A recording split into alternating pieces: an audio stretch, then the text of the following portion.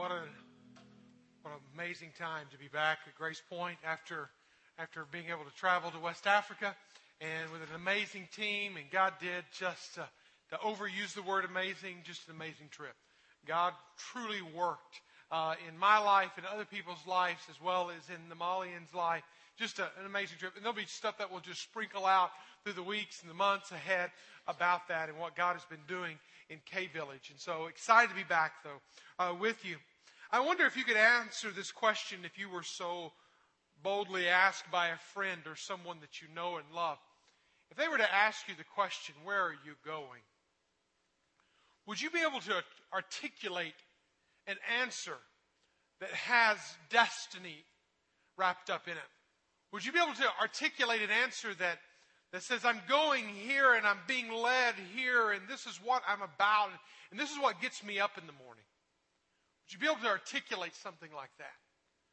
Or is it just one of those kind of lives that you just kind of go from day to day and you just wait for the next squeaky wheel to tell you where you need to go and what you need to do next?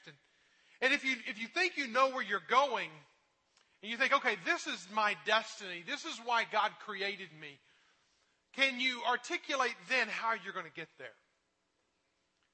You know, it was amazing. It's not amazing. It's a simple fact that every time I got on a plane, 4 planes over the past several days, went from Bamako, Mali to Brussels, Belgium, to Newark, New Jersey, to Houston, Texas, and then to Northwest Arkansas. It was amazing. Every single time I got one of those little boarding passes, it told me where I was and it told me where I was going.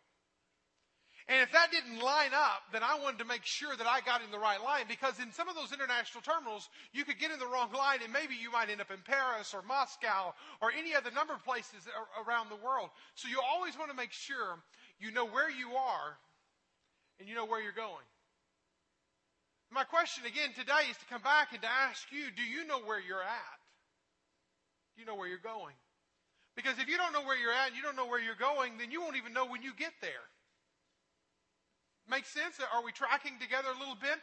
Why are you here? Why do you exist? What is your life about? And I'm not really trying to create some riddle out there. I'm really not trying to muddle the brain. I'm actually trying to clear the mind. Because I do think so much of our lives we spend in some busy, frantic activity that is truly just a sideways energy. It's not moving forward. It's not moving with great destiny. It's not moving with a great vision and clarity about our lives. And maybe we don't want to know. Maybe we want to chart our own course. Maybe we want to be like a feather in the breeze and just let it blow us where we will. So another question I want to ask, has God ever interrupted your life? You thought you were going here and you thought this was your destiny and you thought this was your future.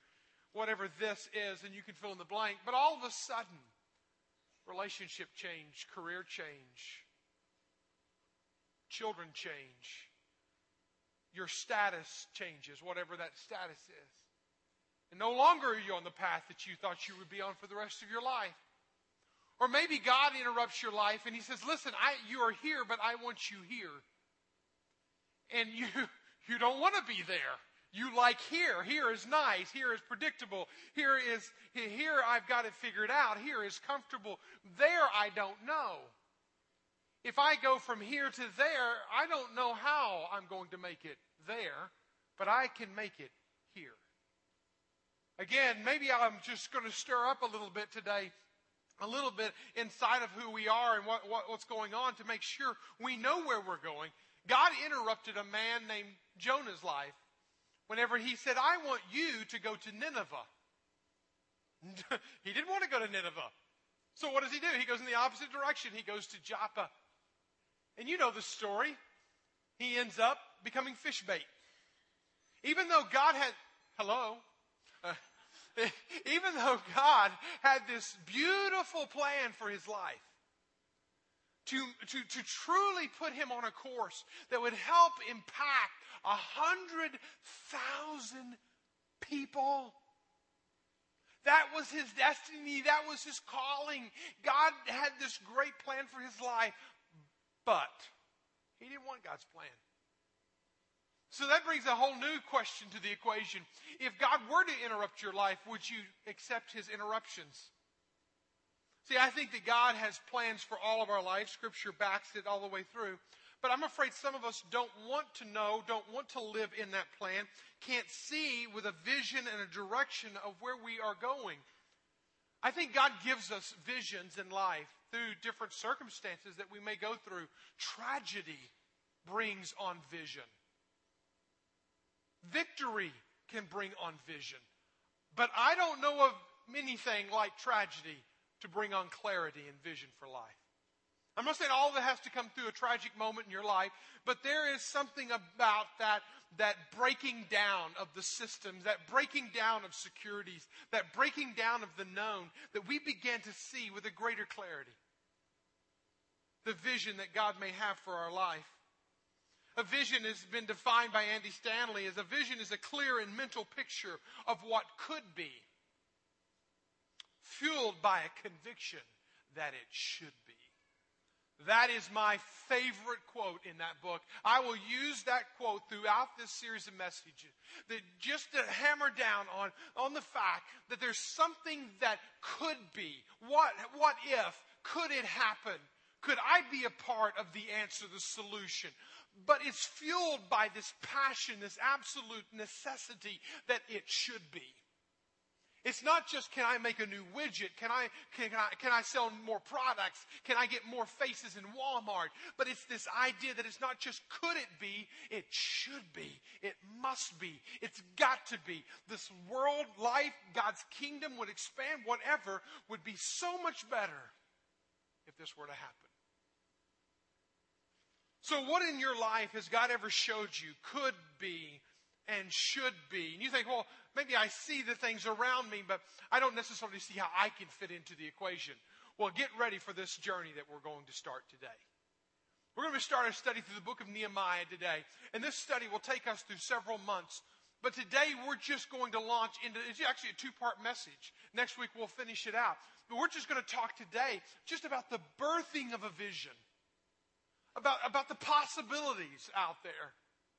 About what could be and what should be that you see in your world, in your life, in your circumstances, that maybe it's not there and you don't know where to come up with that and you don't know if you're a part of that. And so you find it easier to hand it off to someone else, or worse, just do nothing.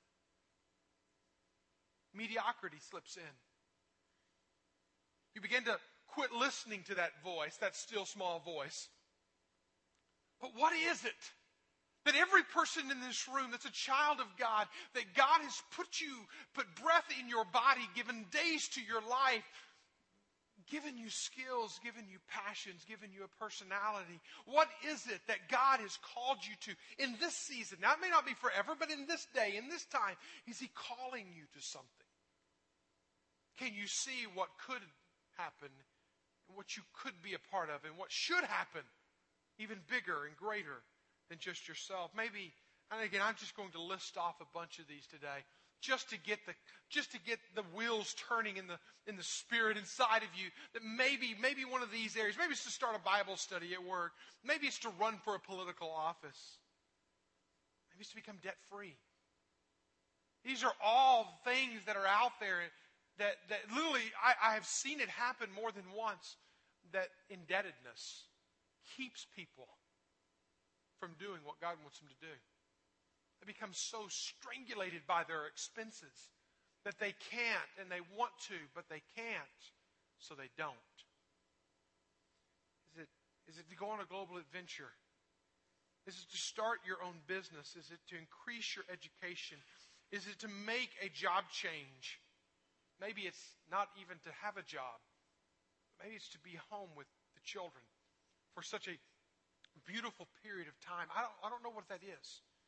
What is it for you? And make a job change to increase more time with your spouse, with your children. Just to start a church or a ministry or a nonprofit out there. To stop a bad habit. To start a good habit. To invite a friend to church, to become more physically fit, to restore a broken relationship, to become more spiritually fit. And then you can just fill in the blanks. But what is it out there in your world, in your life, in your circumstances that God may be calling you to? And the reality is, I think that God has awakened many of us in our spirits, but we just don't share it. We don't know where to go with it. We don't know what to do with it. We don't know the next step. And so we just have this passion. We have this pain. We have this burden inside of us. But we don't know where to go. It's still in that embryonic stage. It's still in that first trimester. We're not ready to give birth to it yet. But it's in process. And so instead of doing anything with that vision that God is giving us, that direction that God is giving us, that reshaping that God is giving us, we sit back and do nothing. In fact, Reader's Digest shared a study that I pulled out and kept in a file for some time. It said 1 in 5 people told Reader's Digest surveyors that they cherished a secret dream, but they've not talked to their spouse about it. Can you believe that? 1 in 5 couples are not sharing ideas, are not sharing dreams, are not sharing possibilities, are not sharing what God may be doing in their life. They're just keeping it to themselves. What is God calling you to? What dream has He given you? What passion, what burden has He birthed in you? Has He placed inside of you? Did you say, no, I've got too many things going on, I just keep pushing it back? What is the difference between, or what is a vision and a dream? I'll tell you, a vision is not some conscious thought that I'm talking about here. It's not some conscious thought that happens because you get this idea because of some late night television show that you watched, and you're just laying in bed and you're watching Letterman's Top 10, and then all of a sudden you go to bed and you have this idea. That's not the vision or the dream I'm talking about. All right? Visions and dreams like that are totally a subconscious process of the brain that we don't even need to try to dissect. But there are visions and dreams that go so much deeper. It's one of those things that happens when God, in this divinely inspired, here's my definition, a divinely inspired, clearly defined direction in which God is leading you to make an impact in this world. Where is He leading you? What is He doing? How is He inspiring you? How is He giving you definition to your life? George Barna said vision is a clear and compelling mental portrait of a preferable future conveyed by God to His chosen leaders. If God is putting something in your heart, if there's passion, if there's turmoil of your spirit, it may be God awakening you. It may be God doing something in your life that He's never done before, that He's waited for all these 30, 40, 50 years for a day such as this, for a time such as this, for a place such as this. And what is it? Where is He leading? Again, to go back to Andy Stanley in his book Visioneering, everybody ends up somewhere in life. A few people end up somewhere on purpose. Those are the ones with vision. Everyone ends up somewhere. You're going to go somewhere. You're going to end up somewhere. There will be a beginning and an ending date on your tombstone. But whenever the ending of your life is done, will you have gotten to where you intended to be on purpose or by accident? I really believe with all of my heart that God has a specific plan for everyone in this room. Now, sometimes it's coming together and working in collaboration. Sometimes it's joining an organization. Sometimes it's starting something from the scratch. Sometimes it's just doing something. Sometimes it's putting down something. Sometimes it's taking up something. I don't know what it is for you and for each one of us in this room, but I hope that in the next few months that you will listen and stop and allow God to interrupt you. Allow God to plant a seed, an idea, a burden, a vision, a dream in your heart that will just so waken you that you won't have to wonder, why am I getting up today and what am I going to do today and what's this about today? That you get up knowing in fact, you think sleep's a waste of time because there's so much you want to do.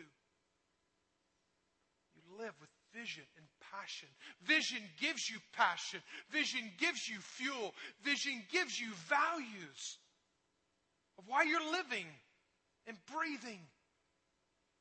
Don't go to a job go to a vocation.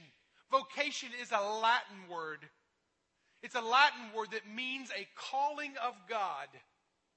Do you have a career or do you have a vocation? Are you called by God to do what you're doing, where you're doing it? Or are you merely paying the bills? Merely existing? Let me tell you about a man that probably most of you don't know about, and you can start finding it in your Bible because it's going to be the study that we're going to do for the next few months. It's the book of Nehemiah.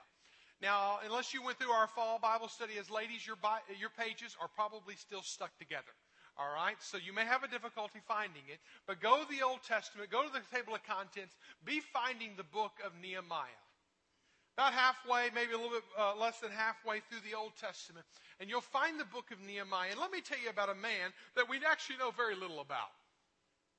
In fact, one of the flights back from Brussels to Newark, New Jersey this past week, we had a lot of Hasidic Jews that were on that flight. I don't know, there was some kind of convention. I don't know what it was going on. But actually sitting next to me was one very big. He kind of filled up a little bit of my seat and his seat and all of his seat and the seat next to him. And so we were there intimate for a few hours. And so I asked him a few questions. You're going to be intimate with somebody. You got to get to know him, okay? And so I asked him a few questions, and he was very quiet. He didn't want to talk. I could tell he didn't want to talk, so I didn't labor it too long. But I asked him, hey, listen, I'm a student of the Scriptures, and so tell me what you can tell me about Nehemiah. Now, whenever you think you're talking to an Hasidic Jew, and you think you're talking to the one who has been in the Old Testament, the Torah, the Old Testament writings, when you think they're going to know, if anybody's going to know about Nehemiah, and he said, I can't tell you anything about Nehemiah. So this is a guy, again, that Hasidic Jews of today don't know much about. There's just not a lot out there. I mean, he just is a period of time in history, but a very important period of time in history, where God interrupts his life.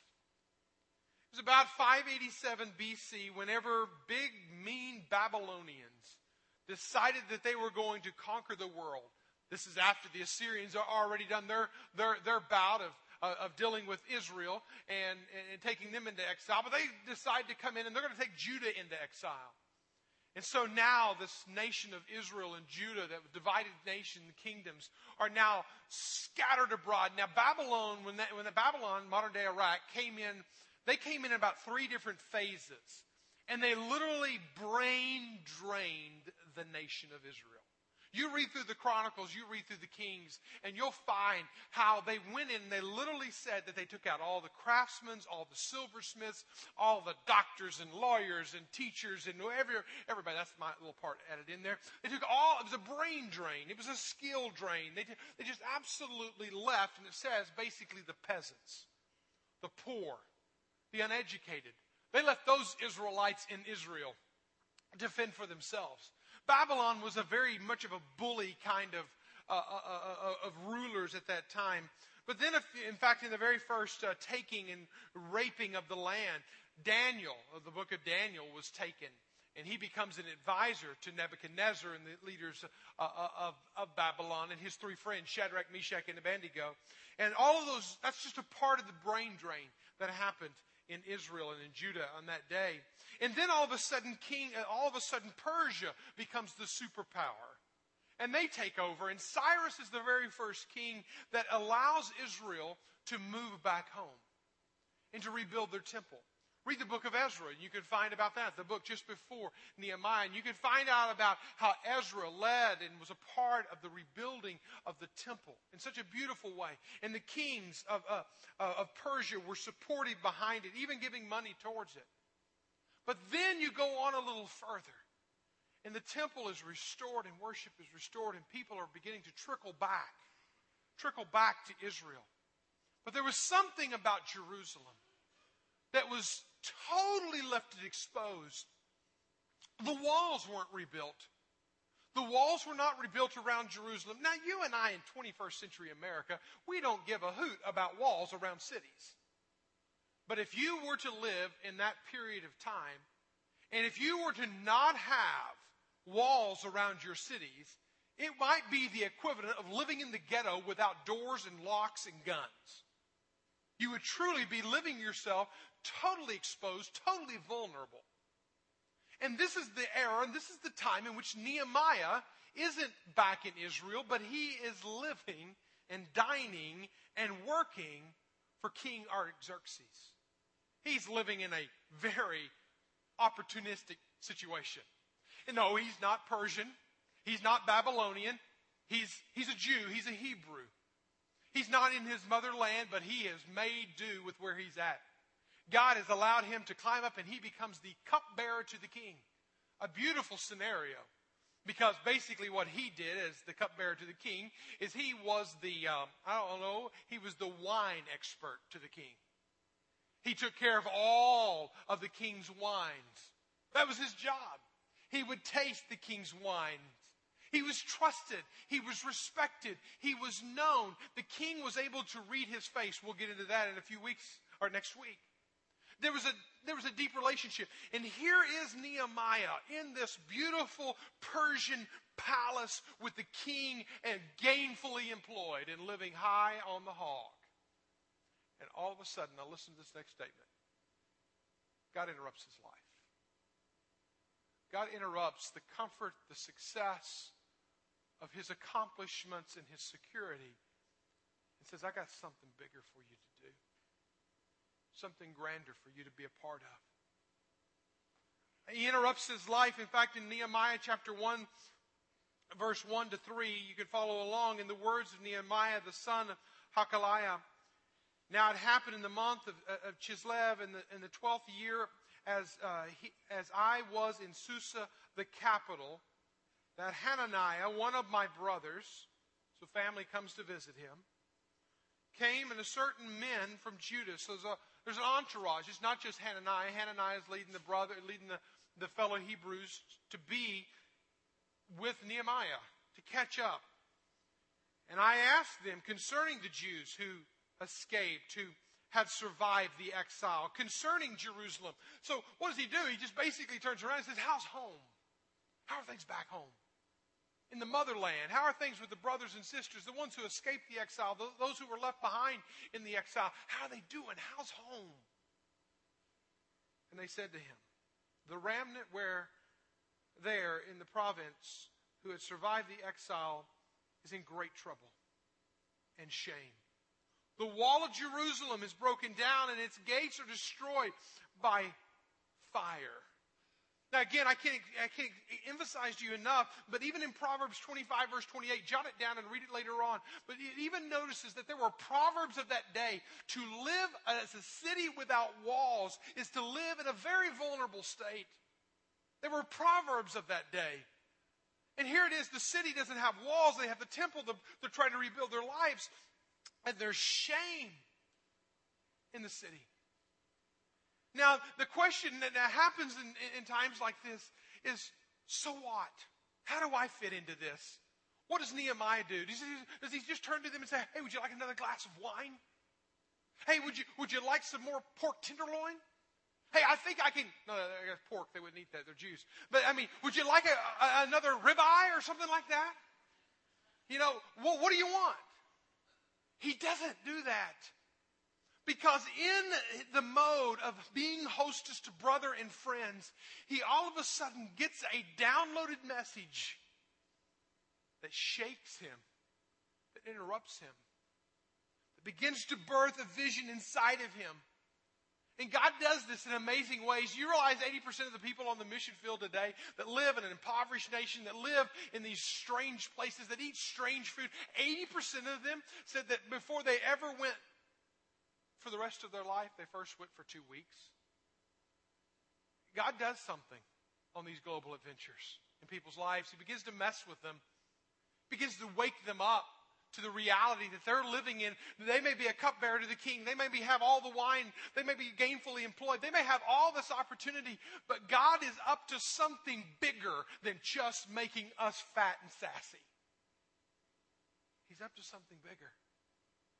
And what happens next, and we're only going to read one more verse, and this next verse really brings it to the table. of how and what happens inside the heart of Nehemiah. And I just want to go through the first trimester of birthing a vision, of how God births a vision in us. Next week we'll come back and we'll finish the other 2 trimesters of birthing a vision. But there are 3 terms to the birth of a vision. The first term is that a vision is conceived. I should say most of the time, or all the time, or some of the time. I'll say most of the time, through a burden. Through a burden. A vision, a dream, a calling isn't a hobby, a habit, or an accident. It's typically not birthed out of some fuzzy, warm feeling. A divine dream grips you and won't let you go. It won't let you put on more food on the table. It won't let you get another cup of wine for your friends. It stops you. It grabs you. It assaults you. Because what is a vision again? I go back. It's what could be and what should be. It's what could happen. Yes, that needs to happen. What is that? You define that as God gives it to you. But it's fueled by the fact that it should be. This has got to happen. This must happen. Who's going to answer this problem, this situation? Somebody must. And all of a sudden, a passion is awakened inside of Nehemiah, the cupbearer, that changes him. A passion where he comes alive, where he can't just go on with business as usual. And as this happens to him, and again, I realize sometimes the only time we're passionate is whenever somebody cuts us off on the interstate and we go into road rage. Or whenever our food has not come exactly warm the way we like it, then we get passionate. It's not some selfish, hedonistic kind of passion here. He heard about a people that were suffering. He heard about his people that were ashamed, that were downcast, that were vulnerable, that were weak. And you notice that things began to affect him. There were 3 effects of a divinely placed burden inside his soul. As a burden stops you in your tracks. The very first thing you see in verse 4, it says, as soon as I heard these words, as soon as I heard these words, I sat down. I sat down. No more serving. No more wine. No more ribeye. No more vegetables. No more fruit. No more dessert. He just sat down. Suddenly everything that he was doing, everything that he was about, everything that was important, all of his schedules, all of his action list, all of his goals and objectives, all of that stuff meant nothing. And he sits down. It will stop you in your tracks when God begins to awaken your spirit. That a lot of what we're doing is meaningless and just striving after vanity. God has a way of putting people into positions. You think of Joseph with the people of Egypt. You think of Daniel in Babylon. You think of Esther after following the book of Nehemiah when she was put into a place, into a relationship for such a time as this. And now we think about Nehemiah. Here he is in this influential role right next to the king, trusted by the king. Did God just allow him to be successful for his own successful in ambitions? No. God put him in that position to allow him to grow in influence, to allow him to be in a situation that we will see over the next few weeks, to birth a vision in him that would end up restoring the people of Israel to their motherland. See, he went from success-focused to significance-focused. It was no longer about all the other stuff, the wine, the cabinet. See, again, to quote from Andy Stanley, vision will prioritize your values. All of a sudden, when you begin to see where you're at, when you begin to see what should be and what could be, you begin to say, you know what, all this other stuff is just peripheral. All this other stuff is just fluff. And there's something that's so much more important than this. When Lori and I were interrupted by God a few years back, we thought life was fine with our 3 kids. And again, I don't want to retell the whole story. Some of y'all have heard it, but when we were just in normal procedures of a normal day and a normal life, of going through normalcy, all of a sudden God steps into our life and begins to burden us for an orphan child in Zambia. Rocked us to the point that, man, I was on a plane the very next week spending savings and doing whatever to get there, to bring memory back home. And that was a part of us that was absolutely so foreign to us, so unheard of to us, that we would go and bring another child, an orphan child from Africa, into our home. It was not something that we dreamt up. It was something that all of a sudden God rattled us through a series of circumstances and events of that week, and it was just amazing. And we just had to, as He rocked us, He began to move in us. He stopped us in our tracks. What is it that God is calling you to? That you're willing to sell the farm, that you're willing to give it up, that you're willing to give up the titles and the positions, or you're willing to take your influence as Nehemiah did and use it for God. And how is it that God is birthing a vision in you? And don't just knock it down and don't just excuse it off as some kind of harebrained idea. What is God awakening in you? Go on and you see that a burden touches you emotionally, stops you in your tracks, where all of a sudden all the stuff that you're doing around isn't as important as it once was. But a burden also touches your emotions. Whenever you notice there, he said in that verse 4, he said, as soon as I heard the words, I sat down and I wept and I mourned for days. For days. For days. This wasn't a little whimper, a little quivering of the cheek, a little dropping of a tear or two. This was something that rattled him to the core. Bill Hybels said vision is a picture of the future that produces passion. Passion, emotion, sensation, feelings tend to be dealt with on a couple of different levels. One is we excuse them off as some emotionalism. Oh, just get over that high that you come back from a global adventure, that high, or that what you observed and what you saw and the needs. Just excuse that. Go on. You'll get over it in a week or two. And you will. You will. Or you can allow it to grip you. You can say, okay, God, what are you doing? And how can I be a part of it? What are you up to?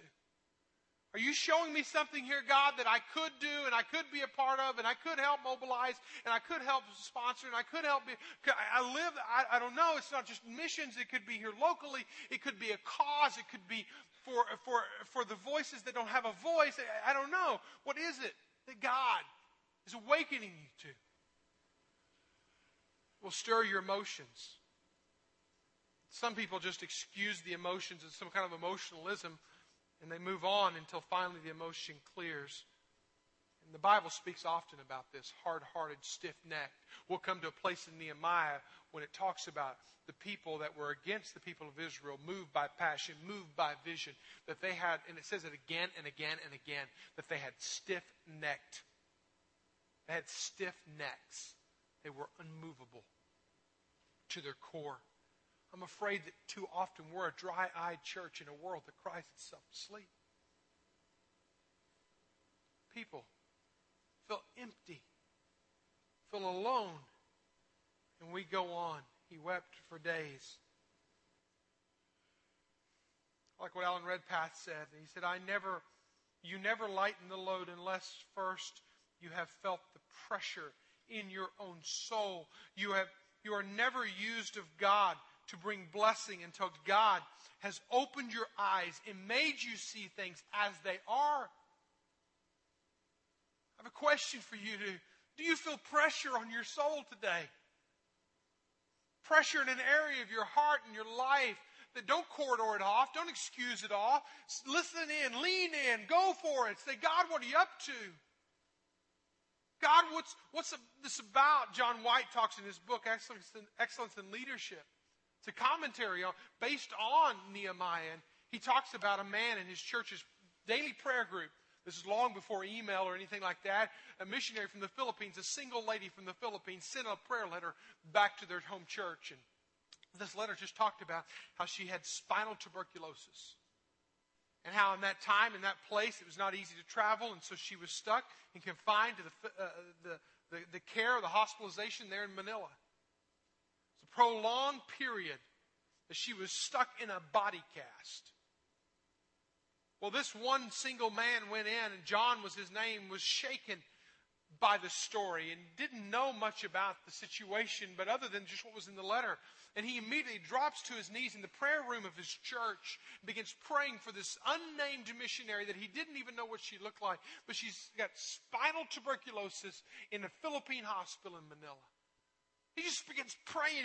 He doesn't leave that room and go on about business. He goes back and he wants to know more, and he inquires by snail mail, and he does everything he can to find out more. How can I help? How can I be a part of the solution? He just begins to pray, and the beautiful thing is God hears the prayer, and she's healed. She comes back home to her home church and meets John, and the beautiful story is they get married. Now, it's not about the married part that I want you to hear. It's the part when God interrupted his life,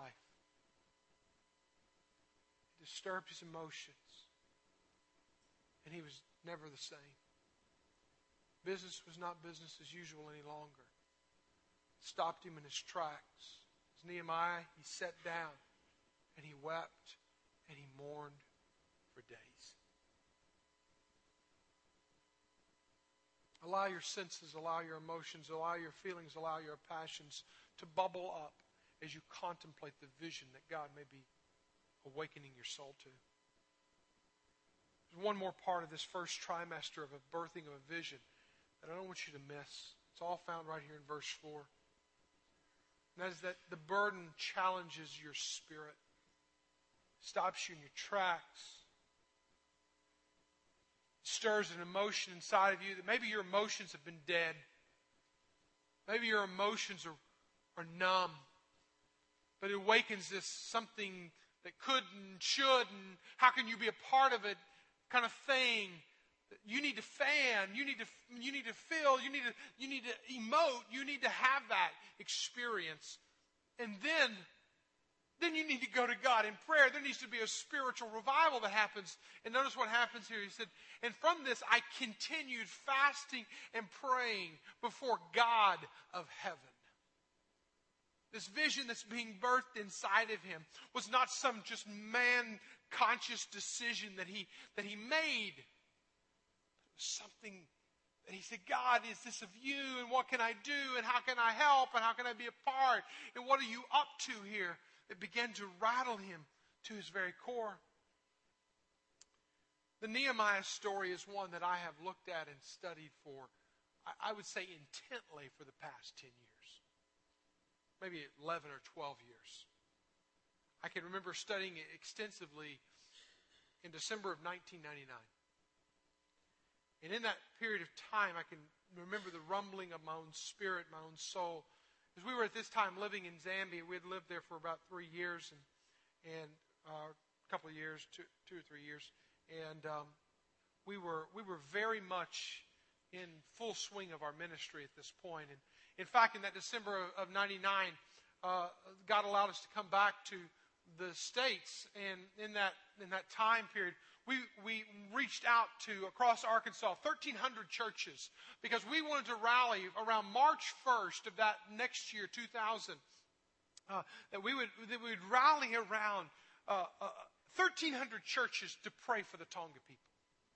Man, we were into it. We were a part of it. It was a beautiful experience, and we spoke to about 20 different churches. And you want to tell you something that God began to do in this. Again, we're ramping up in this ministry over here, and all of a sudden, God does something in that experience back in December of '99. He began to really shake us to the core. We spoke in 20-something churches, Sunday morning, Sunday night, Wednesday night, as many churches as we could get into in a couple of week period. And all of a sudden, we began to see that churches really didn't care much about what was happening on the other side of the world.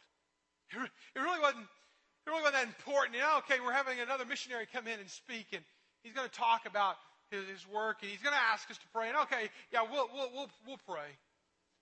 Out of about 1,300 churches, I can remember about 50 of them. 50 of them joined us on March 1st of 2000 to pray. I was so disappointed. Hey, but God can take 50 people praying, 50 churches praying, and do great things. So we just take what we can get. But I was so disturbed by the American church and its lack of vision, its lack of passion for the world. And God had put that on our hearts, and we didn't want to back away from that. We wanted to see our motherland disturbed to the core. It was in April of 2000. So this is after the day of prayer for the Tonga people in March. It was in April of 2000, and through the study of Nehemiah, that I began to hear something inside of my head and my heart that I just wasn't ready to hear. I didn't think I was hearing it correctly, but I just did as Nehemiah did. I began to pray. I began to become so burdened for the church in America, the church at large in America, and how they're so consumed with themselves and so consumed and wrapped up in their own felt needs that they've totally missed the world. And so in April, I shared with Lori in April of 2000, I said, Lori, I think God may be calling us back to America. She was not excited. She was everything but excited about that. Again, the churches were multiplying, things were going, we were in the groove. To this day, our oldest daughter calls Livingston, Zambia home. But God began to stir in us with a new passion that there would be a church alive in America with the world on its heart. It wouldn't back away from that. We knew that would never happen in an existing church. It was April 17th that I wrote in my prayer journal, God, are you calling us back to America? God, are you calling us to start a church? God, where? We looked at Boston. We looked at Seattle. And Lori was just letting me pray about it. She was secretly praying on her own, but she didn't want to talk about it for 7 months and 6 days because it was on November 23rd in my journal, and I looked it up. November 23rd of 2000. When we were in South Africa on medical trip, that we were in our room in our little apartment, and she said, God's calling us back. We didn't know how. We didn't know where. We just knew that it could happen and it should happen. And from that, God began to work and shape and mold in us this calling back. And it was in June of 2001 that we began meeting in a living room with about 5 or 6 families, and here we are today. Let me repeat to you something I said earlier. Every one of us will end up somewhere in life. A few people will end up somewhere on purpose. Those are the ones with vision. And when you have vision, it will affect you body, soul, and spirit. It stopped him in his tracks and he sat down. It awakened his soul. He began to weep for days. It stirred him in his spirit. And he began to seek God of heaven. God begins to birth a vision in Nehemiah. Began to birth a vision in Mike and Lori back in 2000. What's he doing in your life in 2012? Will you take the next few weeks, will you take this week and clear off time and space and margin into your life and say, God, what are you doing? What could and should happen? And how can I be a part of it? Would you pray with me? Father, awaken us. Awaken us from our mundane, our normal, our set in our ways kind of living. Awaken our souls, our spirits, our bodies. Disturb us, Lord. Interrupt us if you need be.